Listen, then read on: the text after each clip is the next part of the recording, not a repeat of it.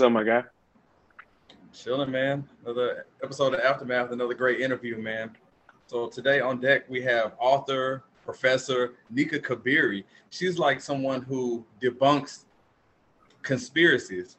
So I want to get all into it with her, man. Let's bring her in. Let's talk. Can you explain to the audience just exactly what decision you teach that? So what exactly decision science is, and also what you had to do to become an expert in that field?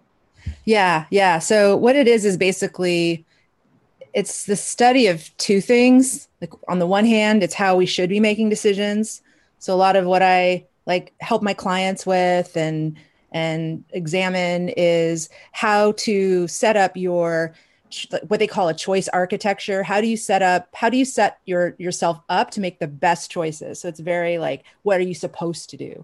And then the other half of it is basically like a study of how we actually do make decisions, which is pretty messed up a lot of the time. So it's really just examining all the ways we mess up. We use biases, take mental shortcuts, we get influenced by people when we shouldn't.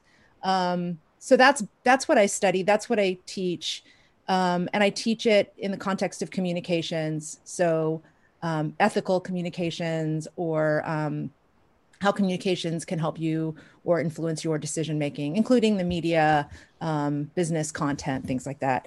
And then, so to get here, let's see, how did I get here? I studied sociology in graduate school and happened to be lucky enough to get pulled into a department where rational choice theory was a big deal. So I worked with some academics who were really into choice theory and using economic models of choice making to understand human behavior, to understand, all sorts of things, from war to protest to, even just, it's applied to relationships. It's all of it. And from there, I just really got interested in the idea of just how so much of where we are and what we're up against in life has to do with decisions that people made in the past. It's not like some force of nature that got us here. Like, people made choices that got us here. And what choices can we make now to get us to a better place? So that's just all of that in a nutshell. Whoops, in a very long nutshell. Sorry, I just dropped my mic here. Not intentional, okay. Not in that way, not intentionally. It's totally accidental. It's all good. It's all good. No, it's Sunday, man. I dropped the mic on that one. Yeah. Hopefully in a minute I'll drop it for real, but not this time. No, we're on the way to doing that right now. So, Nika, let me ask you. So let's get into another thing that you're well versed in, which is some of the conspiracies that float around online and beyond. So let's talk about the current pandemic for a second, from the vaccine to even wearing masks. What's the biggest conspiracy that you've seen that you look at it and is just preposterous when it comes to the pandemic? It's like, I don't know. It's like asking me to choose like my favorite musician or my favorite baby. Like, they're equally preposterous to me. It's hard to choose. Do you know what I mean? Like, it's hard to, I think it's,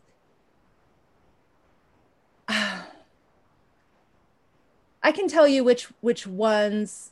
Oh my gosh. How do you choose? On the one hand, there's a rejection of scientific research, which I understand to some extent, like some skepticism and hesitancy, but to believe that there's like that Bill Gates is injecting us with stuff, or that I don't get why people think that COVID is just like the flu and it's not a big deal.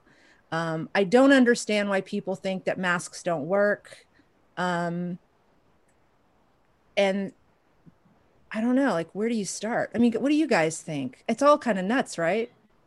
Yeah, I think the microchip one is probably the most out of pocket one I've heard about. Yeah. Oh, well, if you take the vaccine, there's a microchip that goes into your body so they can track you. Like, I don't even know if they make microchips that small, but. I don't either. I kind of wonder, like, who came up with that? Like, who came up, where did that idea even come from? I kind of wonder sometimes. But I think that the important part is that you get this information and then it forms your decisions. And if it's bad information, you're making bad decisions. And in the case of COVID, it's not bad decisions for you. It's for everybody. It's for your grandparents. It's for parents. It's for everybody. Yeah, it's kind of nutty. I think some of the hesitancy I understand, like some of it I get, but those conspiracy theories are kind of crazy.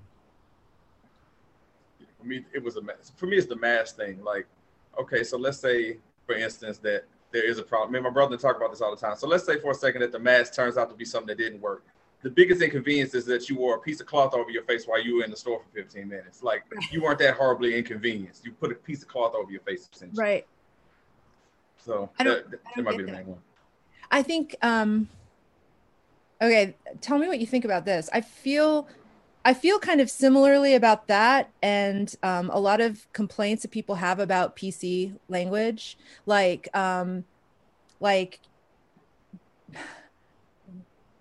you're right. What's the big deal? It's not a big decision.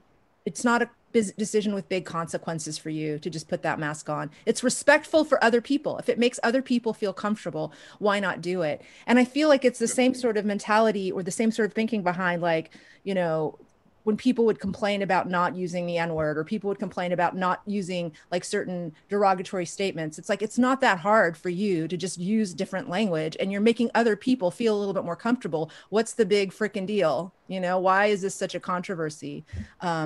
Yeah, I think we're so into our individual rights, and we're so into being able to do whatever we want to do.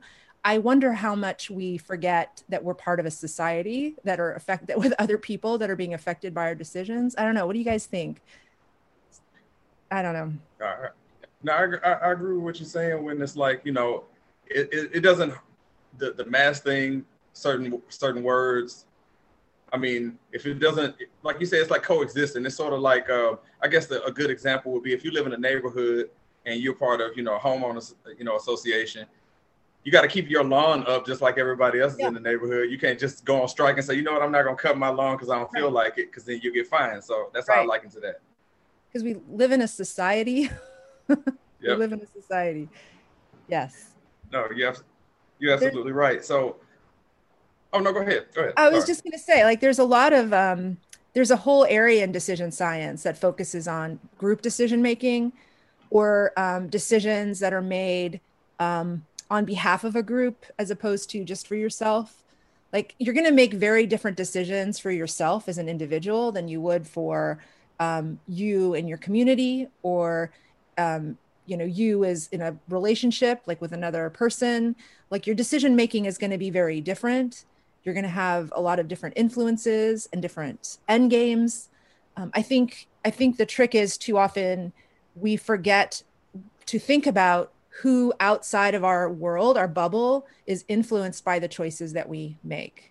And sometimes when we impact people outside of our bubble, or a little, you know, personal world with our choices, it does come back to hurt us. It does kind of come back to get us, because we are part of this larger picture that we can't really forget. Nice. I like the way you articulate that. So just to remind everybody, so we're talking to Nika Kabiri. So Nika is like, I mean, to name all the stuff that she's into is like, I mean, professor, author, so many different things that we're going to get into with her. So you can find her on Instagram, Facebook, and Twitter at Nika Kabiri. I'm going to put that on the screen so you can see that as well. She's got a book called Money Off the Table, Decision Science and the Secret to Smarter Investing. And you can check her out at her website at yournextdecision.com. Easy, I know you got some questions for Nika. I see you over there writing, so I know you got some stuff. I got plenty. I've been writing as you've been talking. So I'm gonna jump to question 2, because we're talking about group decisions. So how big of a role do you think the media plays into some of these bad decisions? It's a great question. How good can your decision be if you don't have good information, right? Correct. And that's where a lot of bad decisions happen, when we're not certain, we don't have enough information, and we aren't certain about what's going on. And that not only forces us not to be able to analyze risk very well, or, you know, predict the future, or predict the outcomes of each decision, but it also stresses us out, because it kind of it makes us want to feel more in control. And that leads to other bad kinds of human glitches is what I call them. Like we might take mental shortcuts, or we might feel impulsive, and then we make bad decisions. The media is important because it's a source of information. And sometimes for a lot of things, like for COVID, for instance, it's been a primary source of information. If the media gets it wrong, then we're in a lot of trouble making the right choices. If the media gets it right and we ignore it because it doesn't fit with what we already believe, we can get in trouble and make a lot of bad choices. And that the behavioral science word for that is confirmation bias. When you already believe something deep in your heart, you're stuck to your beliefs. Like, I know that the coronavirus is a hoax, and then the news is telling you something different.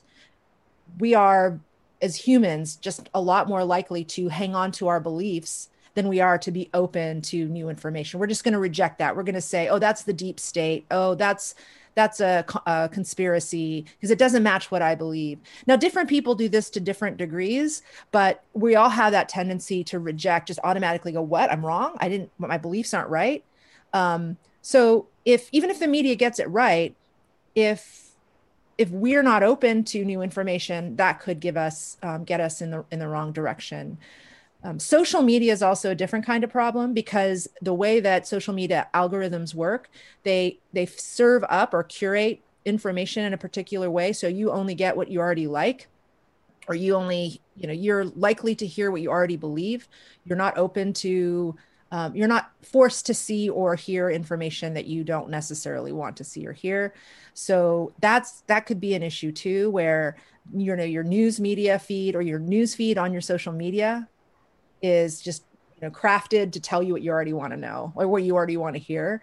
So there's not just the media being a problem, it's the way that we interpret the media, the way that we interpret that stuff, that's kind of a problem too. So my next question is more of, I guess, probably an opinion, but like you were talking about how you get information and make the right decisions. And I don't want to get into details about like who your clients are, but I'm very interested to know, has any law enforcement agency reached out to you about teaching that kind of course? Because I feel like with everything going on in the world when it comes to police brutality and everything like that, yeah, I feel like a class like yours or like a seminar would be very beneficial to like officers coming into the police academy. Yeah, I mean, I actually feel flattered that you would think that. I think I have a lot to share with them too. For instance, I think one thing that really comes to mind is this idea that, that we all go through what psychologists call hot states and cold states. Like, we all have periods in the day or in the week where we're kind of cool, we're calm, we're collected, we're rational, like right now, right? And there are other times where we're emotionally aroused by fear. Oh, there's my cat. By fear, by love, by passion, by worry, by excitement, even sexual arousal. We can feel certain kind of arousal. I know this is kind of, I'm sorry about this, but we feel like hot. We're in hot states, right? We're in hot states. And when we're in hot states, we don't behave the same way as we would as if we were cold and rational and cool. Like, we don't make decisions the same way. And police officers are in hot states all the time. So they're not going to be thinking in rational ways when they're in those hot states. And sometimes when you're in a hot state, your biases come out. You're not likely to think through things rationally.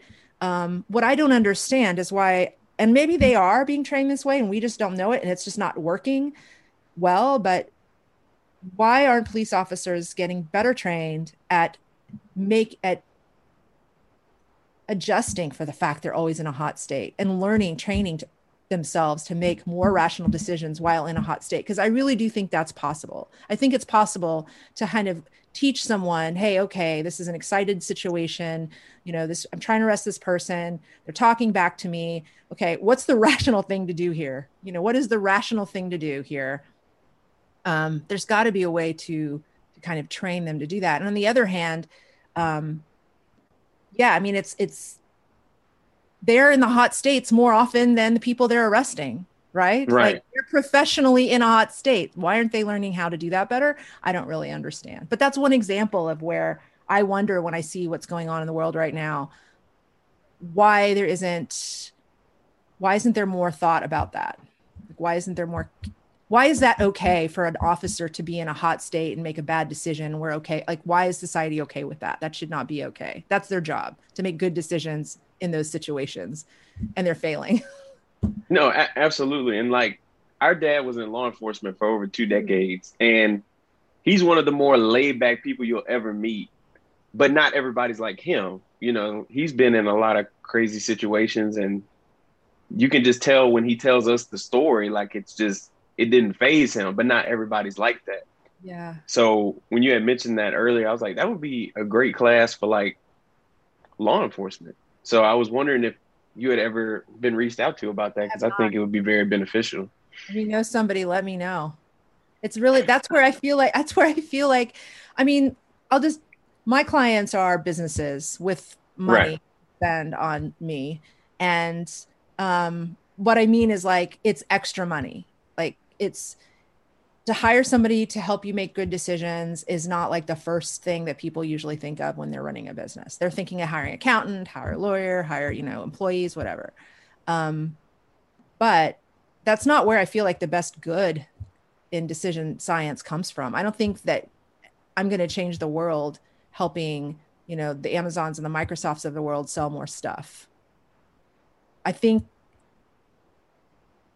teaching law enforcement or even going into middle schools and teaching, kids how to make better choices with their lives, like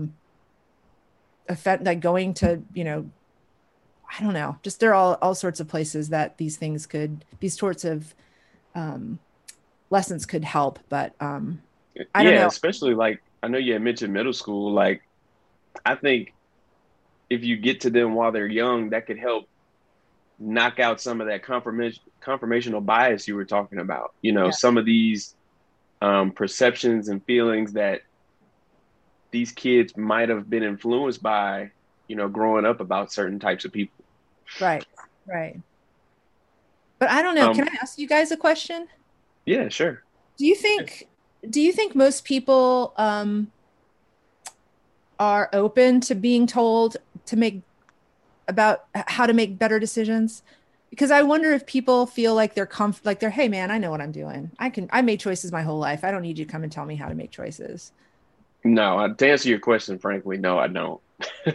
Like, No, this especially in pandemic corporate proved that. America, which is why why it intrigues me that that's a good bit of your clientele, because I feel like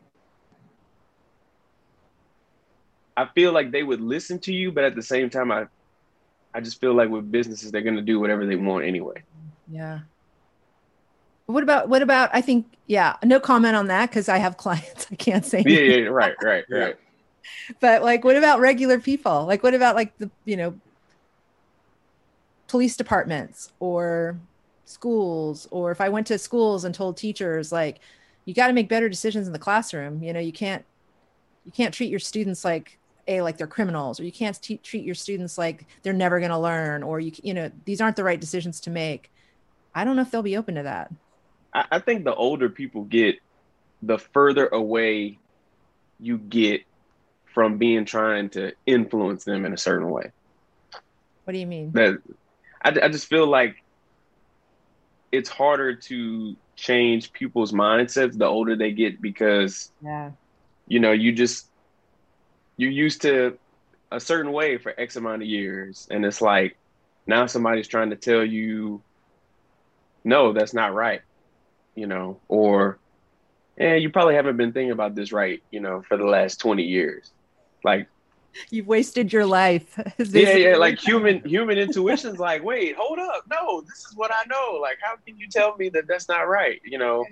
So I just feel like the younger you can get to them, the better chance you have of like, trying to help them have an open mind to things. All right, M16. What do you think? Well, I was going to say that it was kind of leading into the next question that I had before we got to the book was in terms of pushback, because it's very rare that you can get out an opinion to somebody without them saying, hey, but wait, or how about this?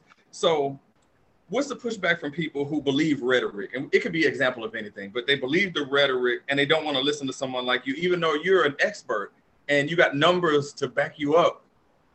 What's the pushback? What do you usually hear from folks like that? That they have basically, they don't put down or try to criticize my credentials. They puff themselves up a little bit. Like they'll say, well, I've done all this research. That's what I hear a lot. I've done all this research, or I have all this experience. You don't have my experience. You haven't seen what I've seen. So it's sort of a one up of, and I haven't. Like I haven't. You're a professor. I know, but okay, here's an example. About a week or two ago, there was a guy who wanted me on his podcast, an African-American guy, if you can believe it. He wanted me on there to explain to his audience why people can't just believe how great Trump is and how Derek Chauvin is innocent. And I sat there on the phone with him for an hour trying to get him to see the light in a way, trying to get him to see beyond just his opinions. And I have no idea where he got there, how he got there. But he told me, this is what he told me. I have done, all I do all day is do the research. All I do all day is look at the facts and the data and the information. And he sent me links to what he's looked at. And I've never seen that information. I mean, it wasn't genuine. It was fake, right? But it's still information I need in order to make a fully informed decision. And you have to vet it. You have to, like, okay, here's this kid. He's pimply faced. He's like sitting in his basement and he's like making some crazy argument. And it's not really based on fact. It's not rational, but it's compelling. And it's kind of, I don't know. It's like soap opera-y, you're like, really? I can't wait to hear what's next. And that he's right. I've never seen that stuff. I don't pay attention to that stuff. I don't have all the facts he has. So, but he doesn't, yeah, that's just an example of what I hear. He can say, I haven't seen this. I haven't read that. I haven't. And whatever I say won't matter. It won't matter. It didn't matter. You said something with that because like my brother was saying, well, sometimes when some people are so entrenched in it, they're willing to sell out everything they know because they're so, they're just hell bent on saying, no, this is what I believe and this is what I know, and you can't change my mind on it. And then you can never get anywhere. You just go around in a circle the whole time and never get anywhere. 100%. But you explain to me, how does somebody get there? How does a young African-American man get to where he could actually believe that George Floyd didn't die of anything but his own drug addiction, was, that Derek Chauvin's behavior was absolutely fair? I don't understand that. It could be somebody that don't believe in racism.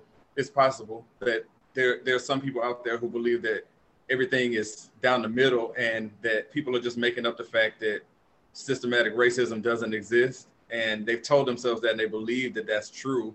And they're saying, well, the police are here to protect us, which in theory, yes, they are. I mean, Easy said it. Our father was a police officer for 2 decades. If I talk to my daughter, she feels like the police are here to help me, and that's how it should be. But in cases when you start talking about minorities, it's not always the case with that. So he might be somebody who doesn't believe that that's actually true or hasn't experienced it for himself yet. And there's nothing you could do to explain to somebody who doesn't feel that it affects them. Yeah, for me, I'm intrigued by his background. I want to know his story. Like before I even get into the argument or the debate about that whole thing, like I'm interested in his story. Like what was his upbringing? What part of the country did he was raised in? I'm just interested in that because like me growing up in the Deep South, I went to high school. Well, really, almost all of my schools were majority white. And I heard a lot of that different rhetoric that I didn't hear at home. So, was it one of those things where he just agreed more with his friends, or, is that something that, he was told at home? I'm just very interested to know his background because, um, to me, this sounds like somebody that probably doesn't live up north or on the West Coast. This sounds like somebody that might be from the South. So I'm just very interested to kind of see what his upbringing was, what type of friends did he hang around, that type of thing, because, like it's just different when you grow up with a lot of people of different races because you get introduced to different opinions. And, I'm just speaking from experience. So I'm not going to sit there and say it's for everybody, but like, me, like I would go to my friend's house and there's a lot of white people there and they're saying how they feel about something. And sometimes you just kind of have to be like, okay, because you're in a corner, not realistically, but you're kind of in a corner by yourself because you don't agree with the rhetoric, but you're like, I'm not sitting here trying to cause a controversy and then it's like 9-on-1. So I'm very interested to see if he had a lot of interactions like that growing up, or that I'm intrigued by his background and anything. Yeah. I don't think that's something that happened overnight. I think you're probably right. I think you're right. It's just really interesting. I'm gonna say, Nika, this subject right here, we could stay on it forever, but I wanted to I wanted to ask you about your book, because we could, like I said, this part, my brother tell you, when we start talking about this stuff, I start getting triggered. We start going into it, but got so two more questions Money Off after the Table. Book. Okay, Money Off the Table. Can you talk about what the writing process was for that, and did it meet or exceed your expectations on what you thought doing a book would be? That's a good question. I just want to start by saying I never think anything I do is good enough. So I didn't think it exceeded my expectations as far as the work that I did. And knowing your job, you probably write a lot. So and in my head, it's all like not good enough. The process. Are you guys interested in writing a book? Is that why? Probably never take on that task. I may be able to dictate to someone else to help me out if that's the case, but I could never just. I'm intrigued by it, but I'm not.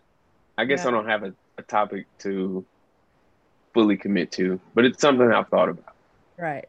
I think it was not as the process of writing it, like putting a book together, felt a lot more daunting and kind of scary and overwhelming than it actually was. Because if you really have something, I mean, to your point, Easy, if you really have something to say, like that you're committed to saying, if you have a message to send to the world, then it's just a matter of having the discipline to structure it well, outline the chapters fine, and then do the work to write it. And in my head before, we started writing this book, me and my co-author, Tony, it just felt like, like this seems like a book. It's a big deal. But at the end, it's just a bunch of thoughts, ideas that you've structured really well so that people can follow along. And it's like writing, multiple papers that fit together.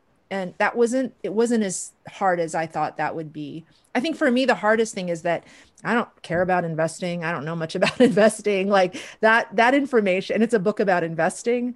So I had to rely on Tony, and I had to really understand what he was saying, because a lot of the stuff I didn't. So I had to really study this subject that I wasn't interested in. That to me was the hardest thing. So if I would give any advice, it's just make sure your heart's in it. Make sure it's something you really love and you want to say. Because if it's not like the book is impossible otherwise, it's just much harder to write.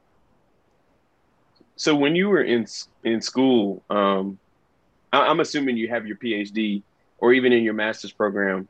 Did you have to write a thesis? Yep. I wrote a thesis and then a dissertation. Yeah. And it in graduate school. Okay. How would you compare the two between writing a thesis and then writing a book? It sounds like the thesis might've been easier for you. Dude, nobody ever asked me that. And I always wondered, why doesn't anybody ever ask me that question? Because it's kind of, it's similar, but it's not similar. Okay, so here's the big difference is that my dissertation in graduate school, it was a book. but they kind of tell you what they guide you. They tell you what needs to be in the book or how it should be structured. And your audience is like 5 people who are in your committee. Right. And they're guiding you along and then they're judging you at the end. So um, it it doesn't with the book, with the money off the table book, it's you're writing this thing on your own. No one's telling you along the way if you're on the right track. And then when it's all over with, everybody gets to read it, which is kind of because if it sucks, then that's not It's printed. You're it's screwed. done. You're Yeah. exposed. Yeah. That's the most. If I've ever thought about going back to school, that's the most daunting thing about going back. Not because, I mean, it is hella expensive, but the fact that I would have to write like a 200, 300 word, page thesis on something just freaks me Yeah. the hell out. That's why it takes like 5 or 6 years. That's why people take so long. And there are, it's possible. I didn't pay to go to graduate school. I actually got really lucky. It's possible for anyone out there who wants to like go back to graduate school, go back to school. There are programs where if you get accepted, they'll give you a waiver for your tuition and pay you a little stipend if you work, like if you work as a teacher's assistant or teach classes or something to kind of offset the costs. So I actually got paid. I don't know. I think I made like $15,000 a year. It's not much, but yeah, you're pretty broke. I mean, you can be, but you don't have to be in debt. So that's an option in Yeah. case. Yeah. But yeah. But yeah, That's good. anyway. No, it's not. It's hard. It is hard. You said you had another question too? Yeah. I got two more. So, Okay. so how do we get better about deciphering between fact and opinion? Because I feel like today's culture, we're just very opinionated. We're a lot more touchy feely about things, and we get offended when research and facts are presented. And it's like, hey, 16 is not giving you an opinion; he's telling you facts. Like, how do we get better about that as like a society? I'm not asking you to solve the world's problems, but I just feel like that's something that Thanks. Uh,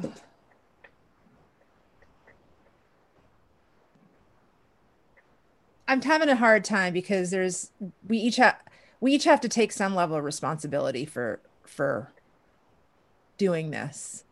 And as individuals, our responsibility is to be aware of our biases. Um, for instance, confirmation bias is one. Just because you believe something doesn't mean that new facts can't change those beliefs. It doesn't mean you were wrong. It just means that there wasn't enough information to make the right decision. Um, and it's on us to recognize, okay, I can't do this because it's gonna lead me down the wrong path. Another thing that people do, it's called the illusion of validity in behavioral science. It's just a fancy word for saying that just because something sounds like it makes sense, we tend to believe that it's actually accurate, it's true. Like if it sounds possible, it sounds feasible, like yeah, it could make sense that, that Derek Chauvin was, just subduing George Floyd. Yeah, it kind of makes sense. George Floyd was on drugs. It kind of makes sense, but that doesn't mean it's true. And sometimes people take that leap just because all the pieces seem to fit together, they take that leap. Another thing that people do is just look for connections between things because we hate uncertainty. We hate things to be random. We hate for things to just happen for no reason. We need there to be a cause and an effect for everything that happens because then we have control over it. That way we can understand it and have some sort of control over our lives. But that doesn't mean that those connections are accurate. Just because we see them doesn't mean it's accurate. So we just have to, there's tons of these things, in the book, chapter 2 of my book just covers a bunch of these things where you can just make all these bad decisions. And a lot of them have to do with not understanding how we are interpreting facts and not recognizing fact from fiction.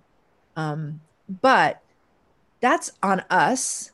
And that's almost easier to do than it is to get other people to do that stuff. Like how do you my struggle is how do I get other people to want to recognize that they're susceptible to all these biases. And the reason that's hard is because there's, and this is again, human brain, human nature, we are likely to believe that we know more than we actually know and that we can do more than we actually can do. And it's something we all tend to do. And there's research that backs this up that we, for instance, if you ask the average person if they're a really good driver, if they're, are you better driver than average? Most will say, yeah. Most will say, I'm a better driver than average. But by definition, they don't live in Atlanta. Yeah.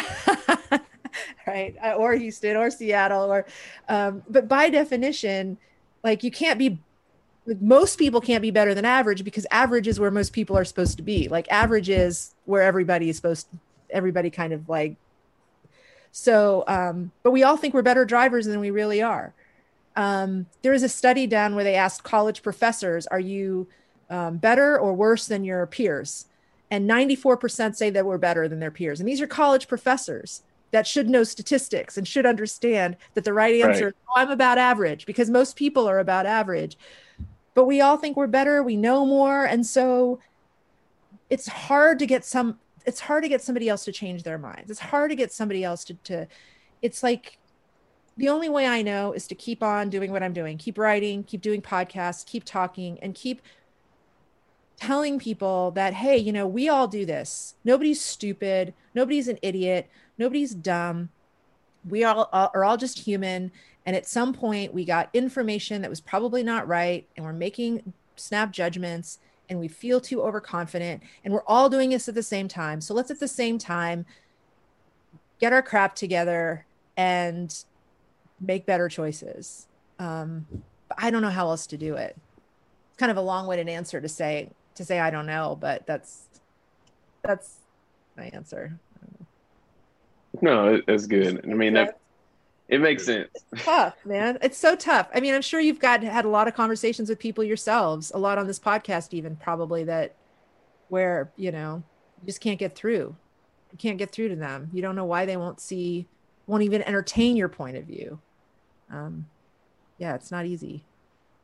No, that happens a lot. We try to maneuver it somehow. Easy, did I step on you, man? Did you have one more?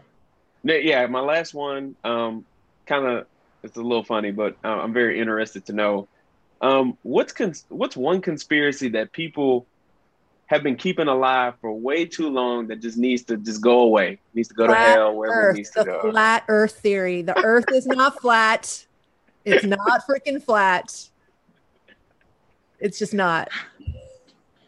But it's a perfect example because when you tell these people that the Earth is round, they will not believe you. They will not freaking believe you. There's a great documentary on Netflix about this. I think it's called Beyond the Curve. You guys should watch it. Beyond the Curve. About the flat Earth, the flat earthers. We had a guest he's very well spoken about the subject, and how do I put it? Like, he was a great guest. Like, you know, he let us know his case and everything that was about it. And we listen. You know, we try not to disrespect anybody that comes on. So we just, you know, we wanted to hear the side of how they feel about it. And it's very strong. I mean, we had, like, on YouTube, we had like beef in the comments because folks was going at it with each other about they feel one way about another, and it was crazy. But so you said that's the biggest one that you come across. It's in my opinion one there's enough evidence right now that it's just got to go. Like, it's just got to go. And smart people believe it. I'm not saying they're dumb. I'm not putting them down. It's just beautiful, smart, intelligent, wonderful, curious, caring, passionate people who are good people in the world are spending their energy believing this and perpetuating this and pushing this. And it's just not true. I know. There's so many to choose from. I just had to ask. What are yours? Tell me, what are yours? One comes to mind for me real quick is that somehow Corona to like hurt Trump or whatever, or it's just made up. But we're closing in on 600,000 people that have passed away from this disease. So yeah, that would be the main thing, that somehow this deadly disease is made up somehow. That one is one for me. That is a complex hoax when you have all of these people in on it, right? Where they're like literally dying just to keep this hoax alive. Yeah. Yes. It's far out there. Good one. Actually, that's better than the flat Earth, because the consequences of believing that are really, really serious. Like, it's cute if people believe the Earth is flat, but it's not cute when people believe that COVID's a hoax. Yeah. I agree. Ez, did you have one?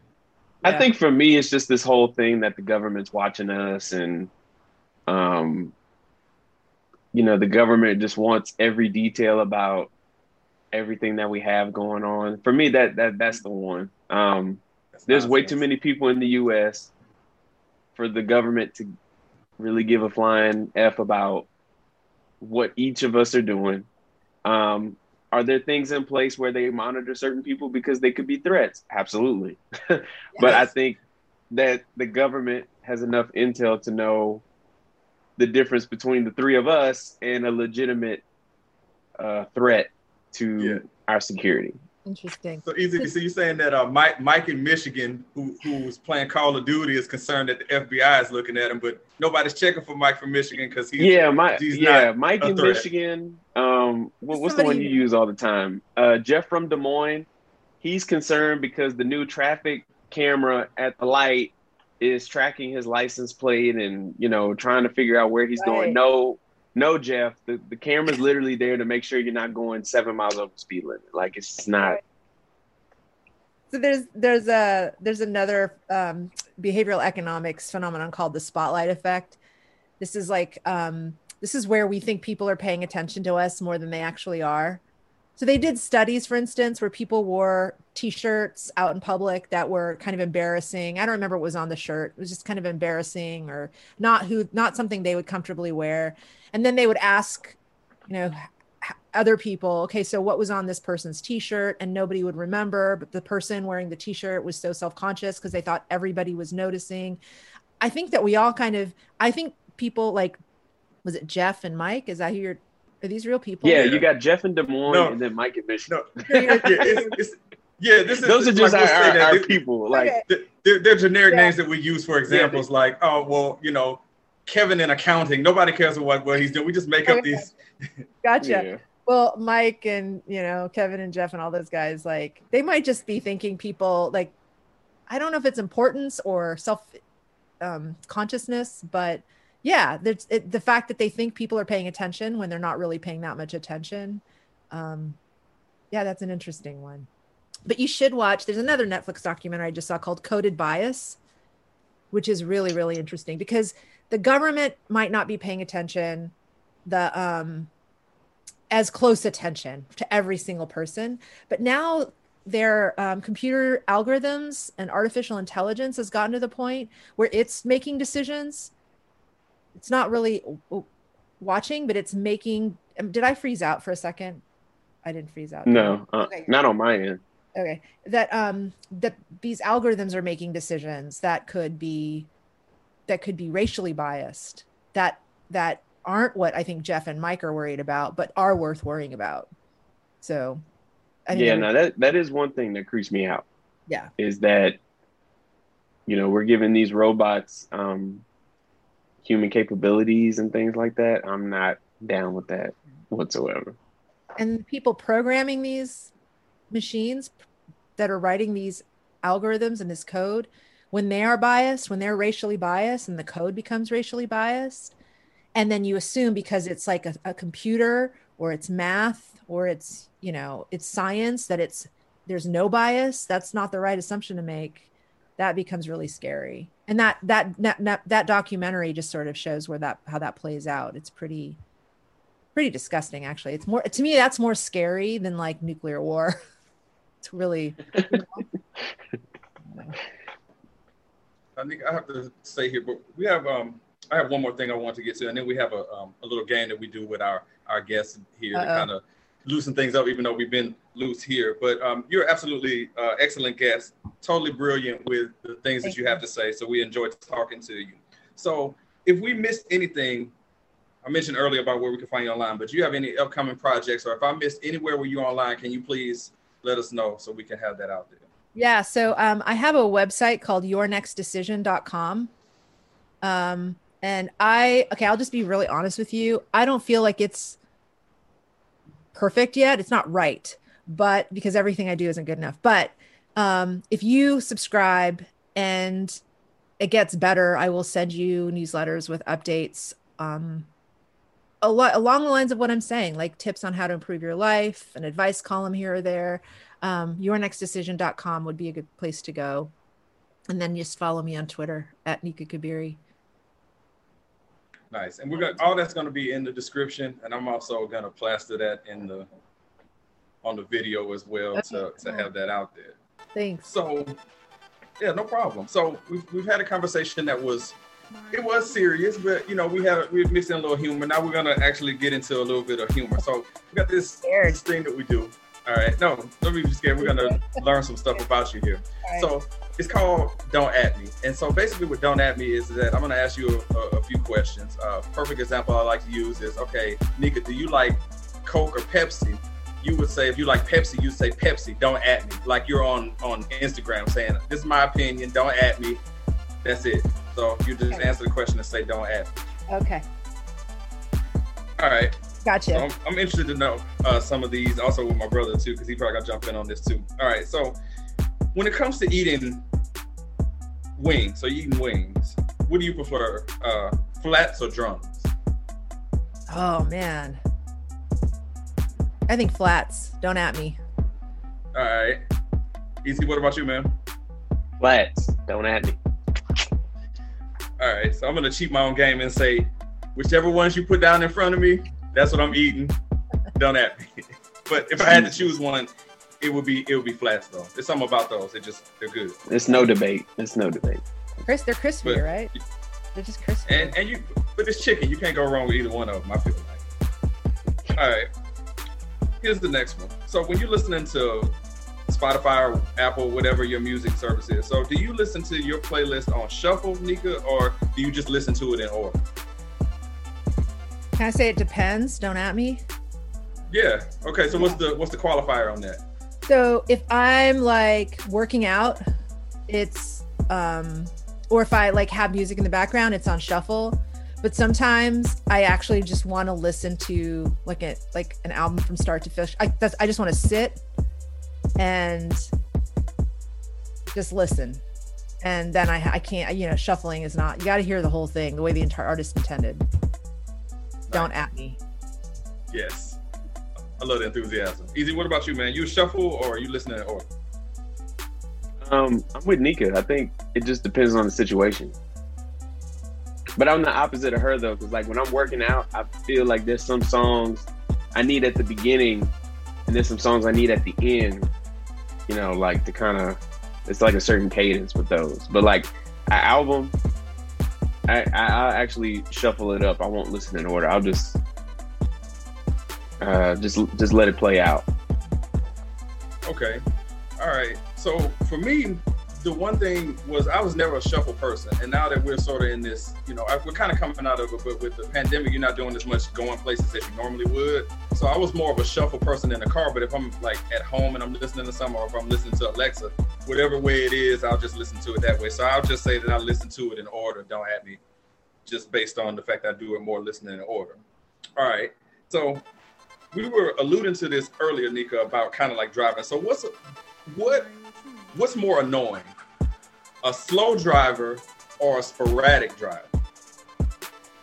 Oh man. Oh, you know what? I think a sporadic driver is more annoying. Don't at me. And because you can figure out how to get around a slow driver, but I have no idea how to predict what a sporadic driver is going to do to get around them and just leave them behind me. Like it's hard. Good answer. Easy. What about you, man? Sporadic, because everybody in Atlanta doesn't drive slow. They're sporadic. Don't have. Are you both in Atlanta? Yes. Home of the bad traffic.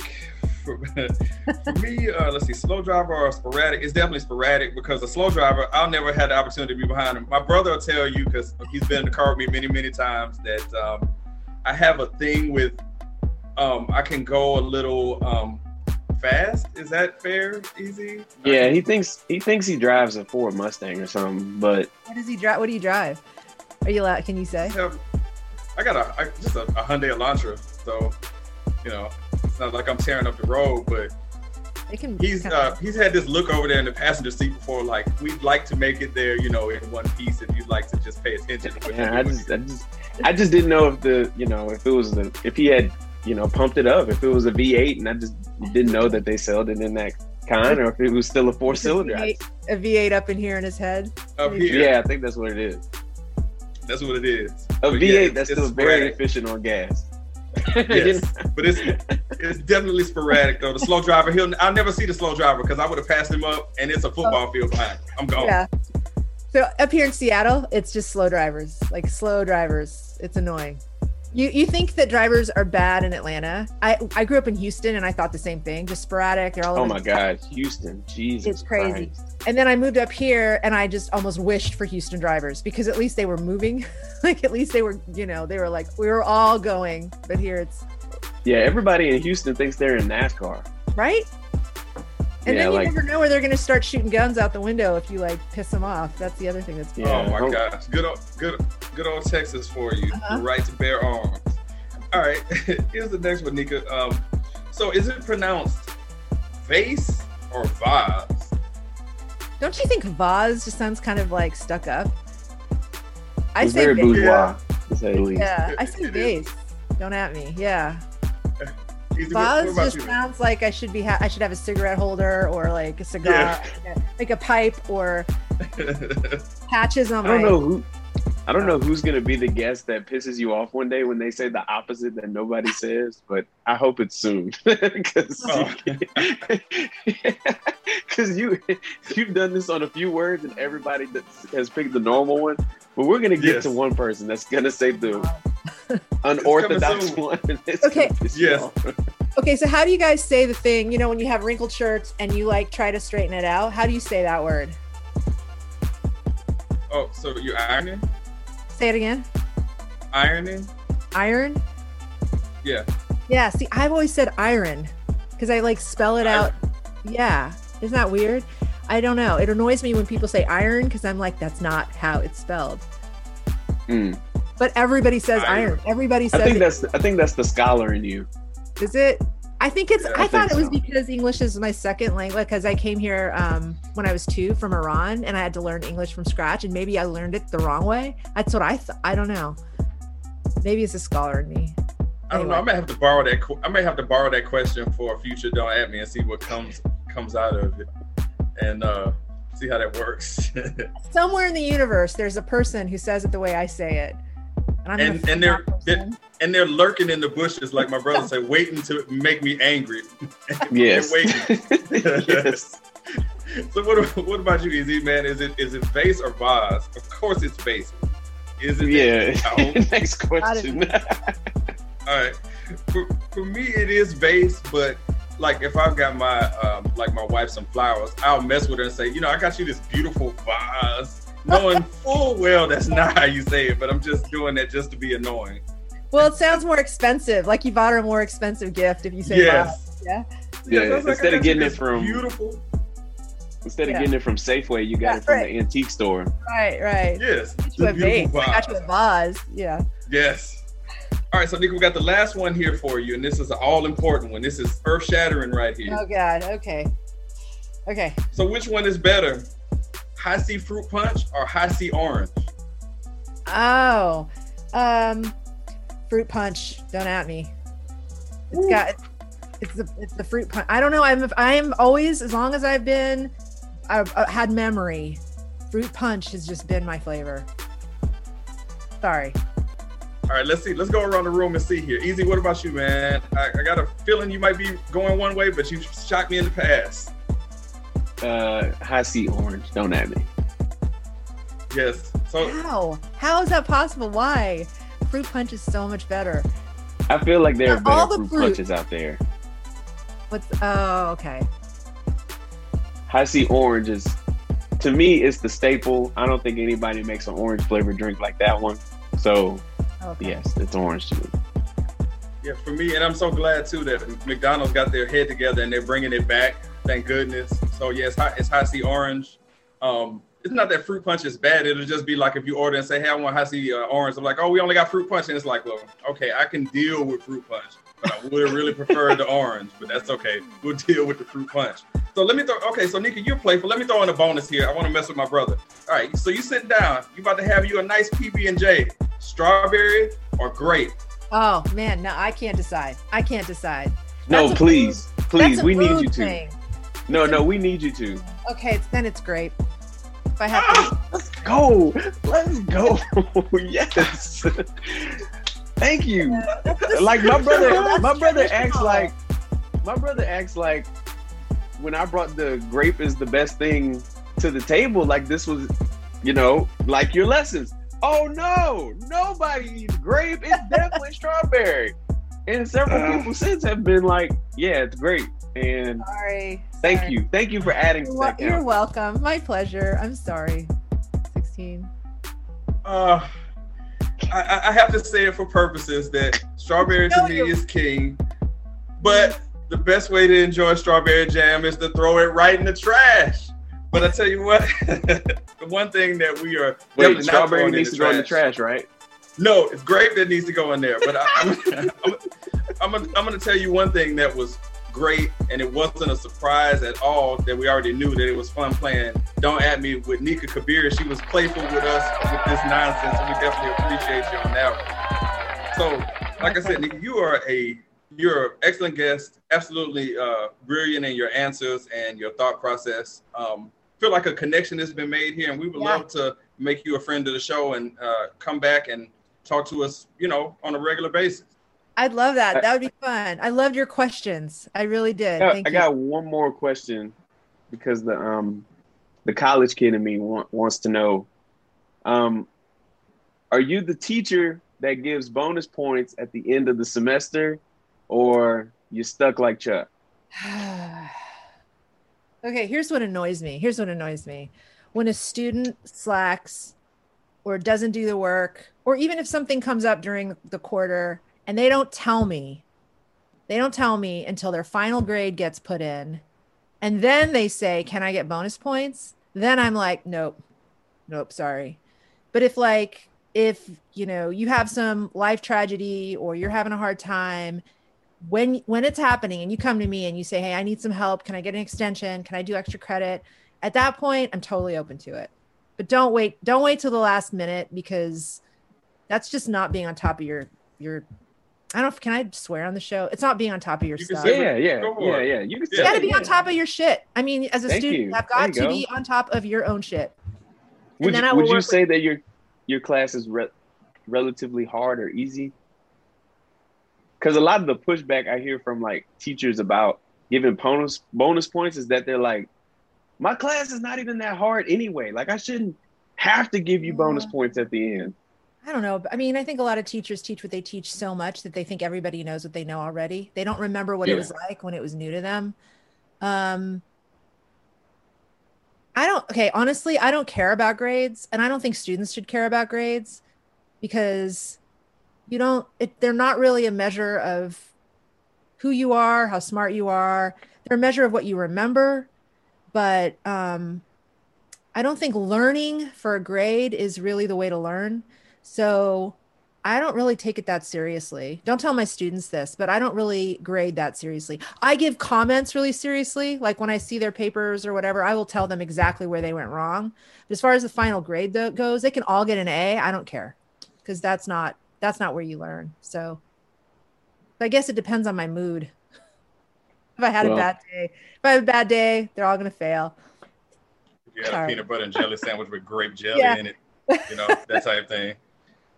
if I have to have icy orange. Because why? Okay, here's what I don't get. Why drink an orange drink when you can have orange juice? That's why I don't like orange drinks, because I crave orange juice, and orange drinks will never measure up for me. Okay, I just had to throw that in there. I'll drop it.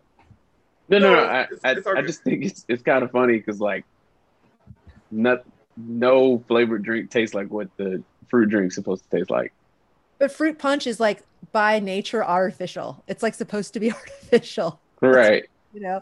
But we'll drink up either one anyway. So I wanted to put out there again so you can find Nika on Instagram, Facebook, and Twitter at Nika Kabiri. It'll be magically right there on the screen. The book, Money Off the Table, Decision Science and the Secret to Smarter Investing. And please do not forget her website, yournextdecision.com. Nika, again, a pleasure. Thank you so much for the time.